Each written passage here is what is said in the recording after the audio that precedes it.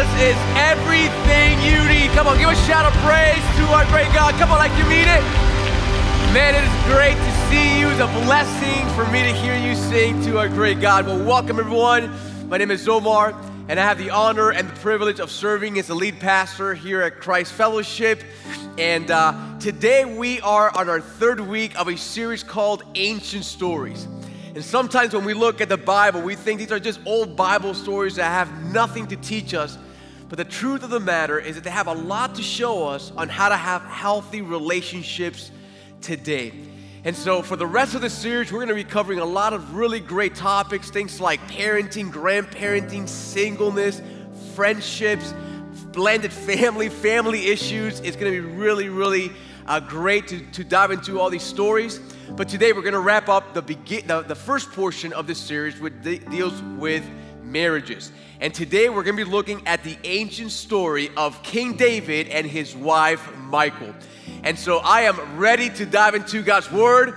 Are you all ready? And so if you have your Bibles, turn to 1 Samuel chapter 18, and you can follow along with me as I read. Listen to what God's Word says. Now Saul's daughter, Michal, what? Oh, a little louder, what? Yeah, she loved David. And they told Saul, her father, and the thing pleased him. And Saul gave him his daughter Michal for a wife. But when Saul saw and knew that the Lord was with David and that Michal, Saul's daughter, what? Loved him. In other words, this was a couple that loved each other. Amen. That is God's word. You can go ahead and take a seat at all campuses. And to start off, let me just ask us a quick question. How many of you, by show of hands, are Beatles fans, the band The Beatles, by show of hands? Yeah, way more than I thought. And I have to be honest, listen, I'm not the biggest Beatles fan. And not because I don't like their music. I think they have great music, but honestly, they were just before my time. But if there's one song that I've always heard and enjoyed from the Beatles, it's a song, All You Need Is Love. You know, this song was written back in 1967, where in a time where there was so much war and pain and division and chaos in this country. And so the Beatles wanted to emphasize the importance of love. In fact, just to reminisce a little bit, take a listen.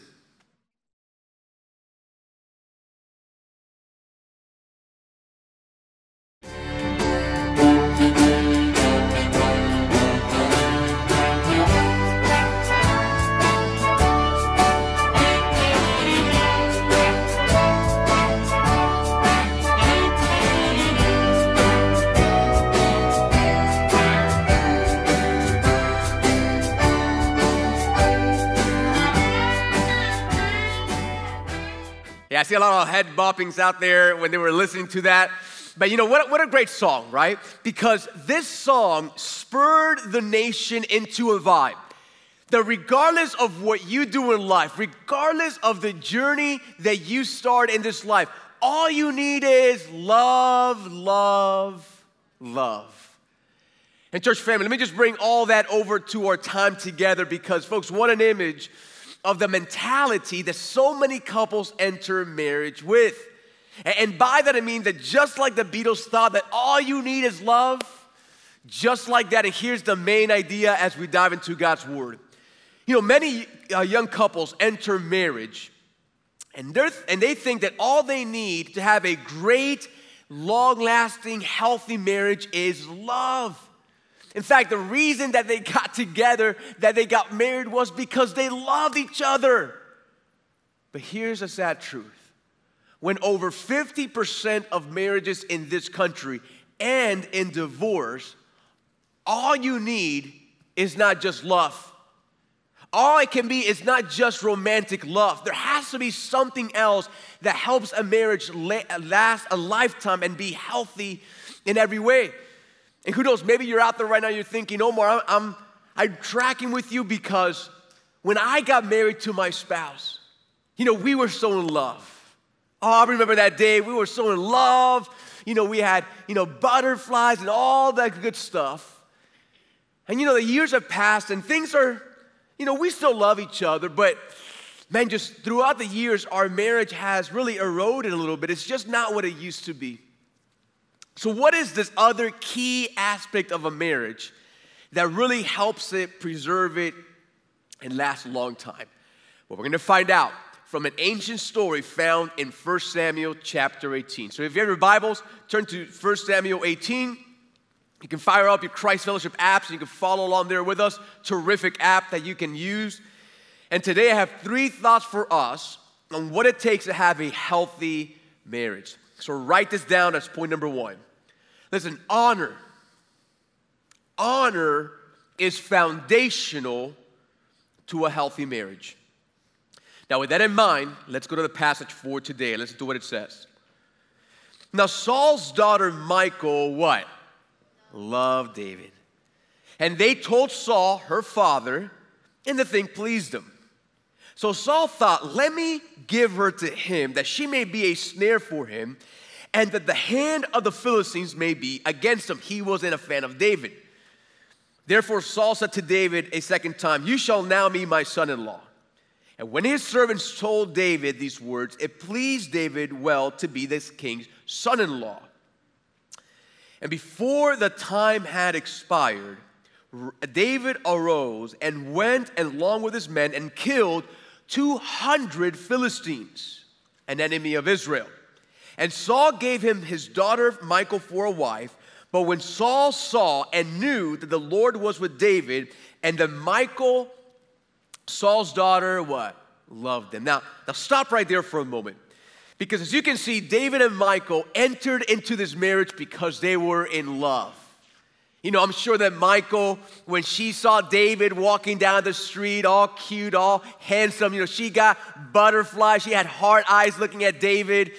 And David apparently loved Michal so much that he went out and killed 200 Philistines, 200 enemies of Israel for the hand of her in marriage. And so this was a couple that was in love. And we know how important love is, because love is what enables a relationship, a marriage to start. And love is also important because it enables that relationship to flourish over time. But folks, not only do we see that David and Michal here loved each other, but early on they also honored each other. In fact, just one chapter later, Saul, who was jealous of David, wanted to actually kill David. And so when Michal found out that they were coming for David, Michal honored David over her own father, told David what was going on. He escaped out the window, and then she made a dummy of hay underneath the covers, and they fooled the enemy. And so it was evident that early on, listen, they not only just loved each other as young kids, but listen, they honored each other. Now, the word honor throughout Scripture is a very powerful concept. In fact, in the Hebrew Scriptures, in the original language, the word honored is the word kavod. And the word kavod literally means to be heavy or to be weighty. And so here's the concept behind honor in Scripture. Just like when something's very heavy, think about this. When something's very heavy, you handle it with great care, you value it. Just like that, listen, when you want to honor someone, you treat them with care. Anything and everything pertaining to them, listen, since you highly value them, you treat them with great care, as like if you were carrying something that was very heavy and very valuable. And so you see, when God brings two people together in marriage, listen, not only does He command them to love one another, He also commands them to honor one another. In fact, wives, listen to what God's word says in the book of Ephesians chapter 5. It says this. It says, let each one of you love his wife as himself, and let the wife see that she what? She respects her husband, that she would honor her husband. In other words, in anything and everything you do, you ought to live a life that's honoring to your husband. And then husbands, listen, you're not off the hook, because listen to what God's word says in 1 Peter chapter 3. It says, husbands, live with your wives in an understanding way, showing what? Showing what? Showing honor. Showing honor to the woman as the weaker vessel, since they are heirs with you of the grace of life, so that your prayers may not be hindered. So husbands, every single time that you look at your bride, listen, remind yourself that your bride, she is heir of the things to come, of all the blessings and the kingdom of God, just like you are. So whether you think she's good or bad, God is calling you to honor your wife. In fact, God is so adamant that we honor each other, that he tells the husband, listen, that if you don't honor your wife, your prayers are hindered. You know, so many men are praying for a breakthrough at work, in their career, in a financial situation, but God looks at you and says, listen, your prayers to me are hindered because you're not honoring the bride that I gave you. And so family, listen, honor is an important aspect of a relationship with God, puts a lot of emphasis. And here's, folks, why honor is foundational to a healthy marriage. Write this down as letter A. Is because honor, listen carefully, honor preserves a marriage.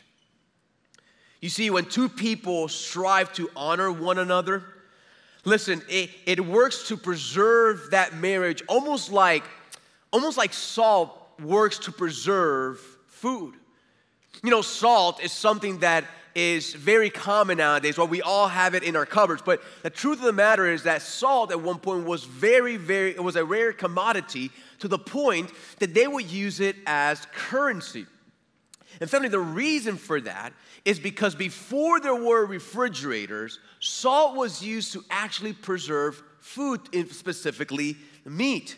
And family, here's how it works. Because as the meat ages, listen carefully, as the meat ages, bacteria will begin to grow on the skin of the meat, and little by little, it will begin to rot the meat. But when salt is present, here's what happens. It actually works to neutralize that bacteria. When salt is there present, it actually works to wreak havoc on the enzymes and breaks down the bacteria's DNA. And so it doesn't matter how much bacteria would try to grow on the meat, if salt was present, it would neutralize the effect of that bacteria. And family, what a picture of what honor does to a marriage. Because as a marriage ages, just like meat ages, when a marriage ages, listen, there are going to be feelings that start growing in that marriage. You know, feelings of anger, of bitterness, disappointments, all these different things. But when honor is present, it has a way of neutralizing the effects of all those emotions. You see, a long-lasting marriage is not one that has never experienced any challenges or difficulties along the way. Listen, in every single marriage that has gone a long time, there have been many feelings of anger, of bitterness, of sadness, of disappointments. But usually what happens is that when honor is present, it has a way of neutralizing the side effects of all those different emotions. And here's how honor works to preserve a marriage. Write this down as letter B. It's because honor, now think about this carefully, honor controls what you say and what you do.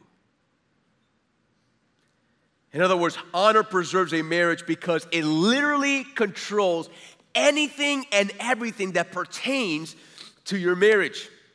So, for example, honor determines the words and the tone of your words when you're having a difficult conversation. See, honor is what causes a husband to resist looking at an attractive woman when his wife is not around. Honor for his wife is what prevents a husband to look at that woman with lustful eyes. See, honor is what causes a spouse to resist committing to something or making a big expenditure without first talking to the other spouse to make sure that you're both aligned. See, honor, listen carefully, parents, honor is what controls what you say to your children about your spouse when they are not around and you're upset with them. See how honor works? Honor has a way of preserving a marriage by really impacting, directing, guiding everything you do in your marriage. And so if honor works to preserve your marriage, listen carefully, the opposite is true as well. In fact, write this down as big number 2. Dishonor, on the other hand, erodes a marriage. Now, let's go back to the story of King David and Michal. Because as the years progressed and they got older, it is evident that David and Michal were not honoring each other like they did at the beginning. In fact, there was a moment where the Ark of the Covenant was coming into Jerusalem. And the Ark of the Covenant is very, very important for the people of Israel. It represented the presence of God, and so it was a big deal for the Ark of the Covenant to enter. And so as they were bringing in the Ark of the Covenant, listen to what happens in 2 Samuel chapter 6. Listen carefully. It says, "And David danced before the Lord with all of his might. And David was wearing a linen ephod." Key phrase there, a linen ephod. "So David and all the house of Israel brought up the ark of the Lord with shouting and with the sound of the horn." And so let me give you a quick context here. So as David's coming in, right, he's dancing and he gets caught up in all this celebration that he strips down to his undergarments. You know, the linen ephod is really like an underwear for those people in that day. And so he gets down, he strips down, he has this linen ephod, and he's dancing before everyone in that time. And so listen to what happens next, because it's almost like a Lifetime movie, right? Forget TV, you can just read the Bible. It says this, "And as the ark of the Lord came into the city of David, Michal, the daughter of Saul, looked out the window and saw King David leaping and dancing before the Lord. And she what? Despised him in her heart." In other words, she was angry. "And David returned to bless his household. But Michal, the daughter of Saul, came out to meet David and said, 'How the king has honored himself today, uncovering himself today before the eyes of his servants, female servants, as one of the vulgar fellows that shamelessly uncovers himself.'" Now, let's be honest here. It was probably not the wisest thing for David to strip down to his undergarments and start dancing before the Lord. In fact, put it like this. Imagine we're having like a big celebration here at Christ Fellowship, right? This is packed. It's huge. We're all celebrating. We're all, loving the Lord. And I'm here in the front, and I get so caught up in all this worship that, you know what? I'm going to take my shirt off. And I get in my undershirt, and I get my boxer shorts, and I'm dancing up here. Listen. You know who's not clapping? Ashley's not clapping. If Ashley sees me, listen, I'm in trouble because she's not having that. And so the truth of the matter, it was not the wisest thing for David to do all this in front of all the people of Israel, and all the young ladies, and all the people watching. But folks, the issue is not that Michal was upset about this situation. There was reason for her not to be the happiest camper. But the issue is how she approached David. You see, she did it in a dishonoring manner. Instead of when he would come and say, "Hey, David, sweetie, is it wise for you, the king of Israel, to get down in your underwear and dance? Is this with all these young ladies watching you? Is that the proper thing to do?" I'm just giving you. She didn't do that. Instead, she caught him outside, started pretty much screaming at him, and called him a vulgar man. And so then listen to how David responds. "And David said to Michal, 'It was before the Lord who chose me above your father and above all of his house to appoint me as prince over Israel, the people of the Lord. And I will celebrate before the Lord. And I will make myself yet more contemptible than this. And I will be abased in your eyes. But by the female servants of whom you have spoken, by them I shall be held in honor. And Michal, the daughter of Saul, had no child to the day of her death. Now, folks, what do we see here? Right? We see that David returns dishonor with more dishonor. And not only did he insult the memory of her father who had already passed away, he goes on to tell her that he was going to distance himself so much from her, cast her off to the point that she will never have a child to the day of her death. So this poor girl, to the day of her death, she couldn't have a child because this is what David did to her.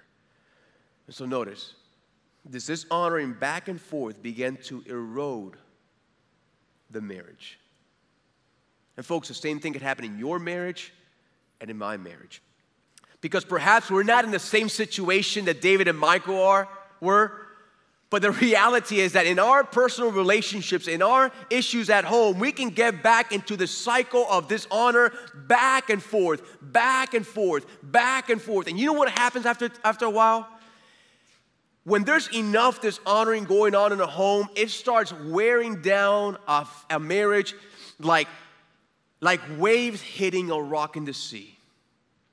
You know, the rock, when it first starts off so strong or so solid, after a while, when there's waves that hit it day after day, week after week, month after month, year after year, decade after decade, listen, it takes a toll on that rock.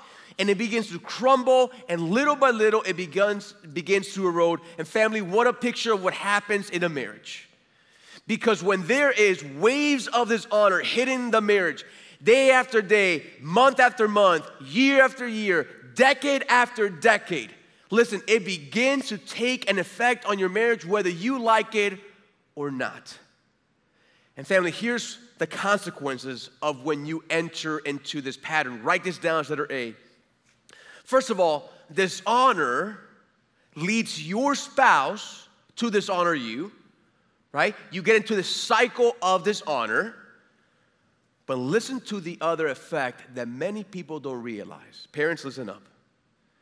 Dishonor leads your children to dishonor you. See, the other major consequence of a husband and wife who are constantly dishonoring each other is that it leads their children to end up dishonoring them. And here's why. It's because when they see mom and dad, the way that they speak to each other, the way that they treat each other, the way that they dishonor each other, the way that they devalue each other, the way they see mom and dad interact is the same way that they'll end up interacting and honoring them. In fact, think about this. You rarely see a couple who has done their best to honor each other, not perfectly, but done their best to honor each other. You rarely see their children end up being children who constantly dishonor their parents. But on the other hand, when you see a couple who is constantly dishonoring each other, devaluing each other, listen, more often times than not, you see those children end up dishonoring them just like the way that they treat each other. And folks, sometimes parents, we come to a point that we're thinking, why is my child speaking to me like this? Why are they acting like this? Why are they doing this? You know why? Because you taught them to. You taught them by the way you treated your husband and your wife. Because the way that they saw you interacting, the way that they saw you valuing each other, that's exactly the way they're going to treat you. And so, family, it's so important to understand that dishonor in a marriage not only erodes the actual relationship, but it also erodes the family dynamic and the way that your children behave. Amen? And so, family, we cannot be ignorant of the consequences of dishonor in a family. So we wonder, Omar, we get the point. we need to honor each other in a marriage, but how can we do that? Because sometimes I feel like we're stuck in this cycle, and I want to get out of it. Well, write this down as big number 3, because today I want to give you 3 principles on how to have an honoring marriage, all right? Now, here's the first one. Write this down as letter A. The first one is make honor a primary goal in your marriage. A primary goal. In fact, listen to what God's word says in Romans chapter 12. It says this. It says, love one another with brotherly affection, and listen carefully, outdo one another in showing what? Now what? Honor. Oh, pastor, that's not a marriage verse. That's just for all people. Yes, you know who's included in that group? Your spouse. That command is especially important to your spouse and the way you relate to them. So listen, God's word is saying, love one another with an affection, romantic affection, and affection for Christ, right? For as a brother and sister in Christ. But I love that. It says, outdo one another in showing honor to each other. You know, so many couples have so many goals in their life. They have financial goals. They have career goals. They have vacation goals. They have children goals. But if you want to have a goal in your marriage that's worthwhile, make honoring each other a goal. Amen? And I love it because it almost like the Apostle Paul is almost saying here, like almost like play a game. Who's gonna honor each other more? Outdo one another in showing honor. And so it's maybe healthy for you to have a conversation with your husband and with your wife to say, you know what? Let's honor each other. Let's make that a goal in our relationship. Because I'm telling you, the moment you operate with that mentality, it starts impacting everything you do. And here's the second key component. Write this down as letter B. When in a fight, fight for honor. Fight for honor. Listen, I know we're at church here, and we don't like to talk about this, but listen, couples argue. Couples get into debates. Couples fight. You may be sitting here right now watching, and you're pretending everything's fine, but in the car, you were going at it with your spouse. Right? And so here's what happens. And we talked about emotions in weeks prior. What happens when you're in these hard conversations, you know what happens? Emotions start coming up, right? Emotions start rising, you get angry, you get frustrated, all these feelings start arising. And in those moments, you think to yourself, well, if I dishonor them now, I'm gonna get a leg up on this argument. I'm gonna show them, I'm gonna take the upper hand in this argument. But the reality is that when you dishonor each other in those really tense conversations, it causes and inflicts some wounds that sometimes last days, months, years, and sometimes a lifetime. And so what I want to challenge us couples and singles, if you're getting ready for a future marriage, listen up because it's for you as well. Listen, when you fight, make a commitment. Yeah, you're going to have that argument. But fight to honor each other in the midst of it. Don't allow yourself in the middle of this argument to dishonor each other, because that's when big damage happens. Isn't that right?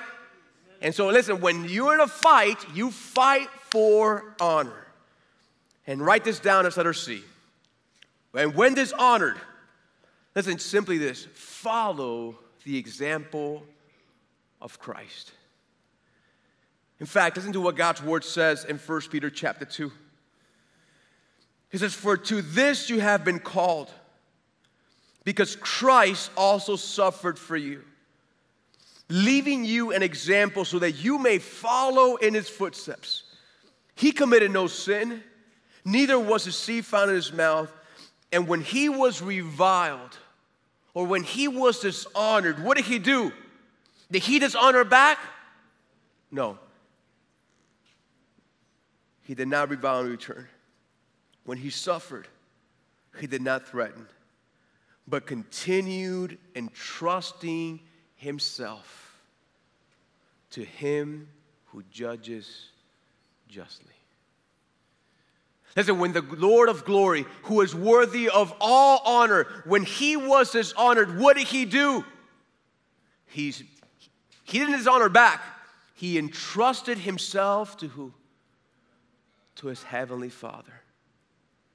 Listen, if you want to break this cycle of dishonor in your family, whether it's in a marriage or whether it's in a family situation, listen, when dishonored, follow the example of Christ.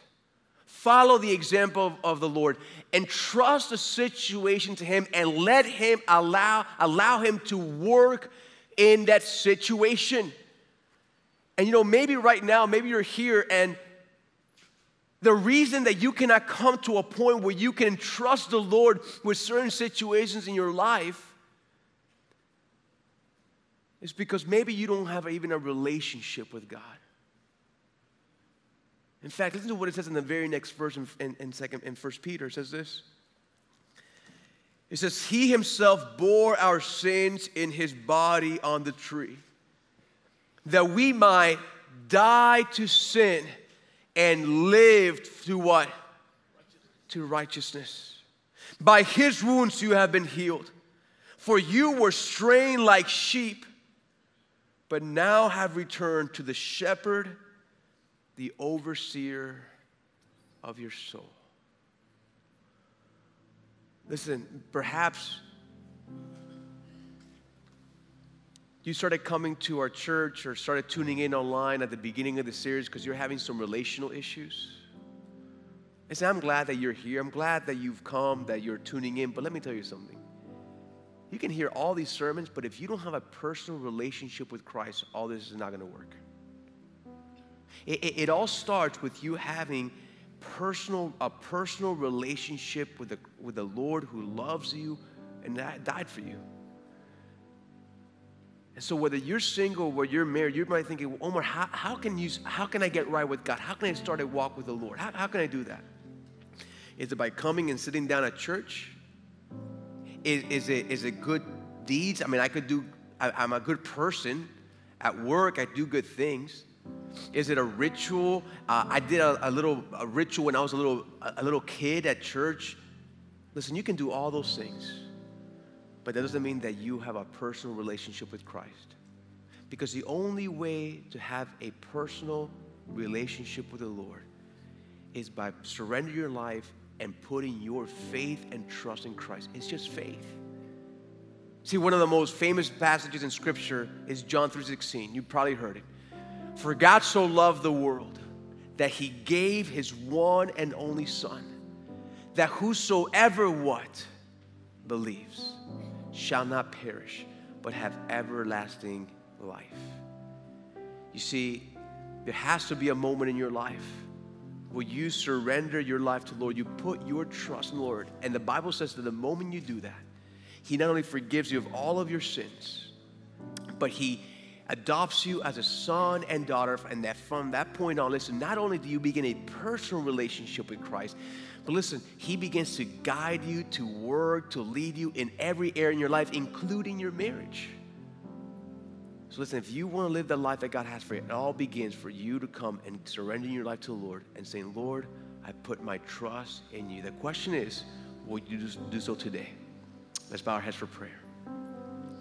Now, Lord, we are just so grateful that in our relationships in life, Lord, we are in this marriage series and this relationship series. And Father, we're so grateful that in every single circumstance, you do not leave us alone to our own demise. But Father, you provide your word, you provide your truth, you give us your spirit, you give us everything we need in order to live the life that you envision us to live. And so, Lord, thank you, oh God. And Father, my prayer as we conclude this sermon is that for all of us, Father, that when we, in any relationship that we have, especially in a relationship of marriage, oh Father, I pray that you solidify a commitment in our hearts, my God, to want and desire to honor the spouse that you have given to us. And so, Father, I pray for a blessing over our marriages, protect our marriages, and let us strive to love each other and honor each other the way that you envision us to do. And with all heads bowed and all eyes closed, I want to speak to those of us who are ready to take that step.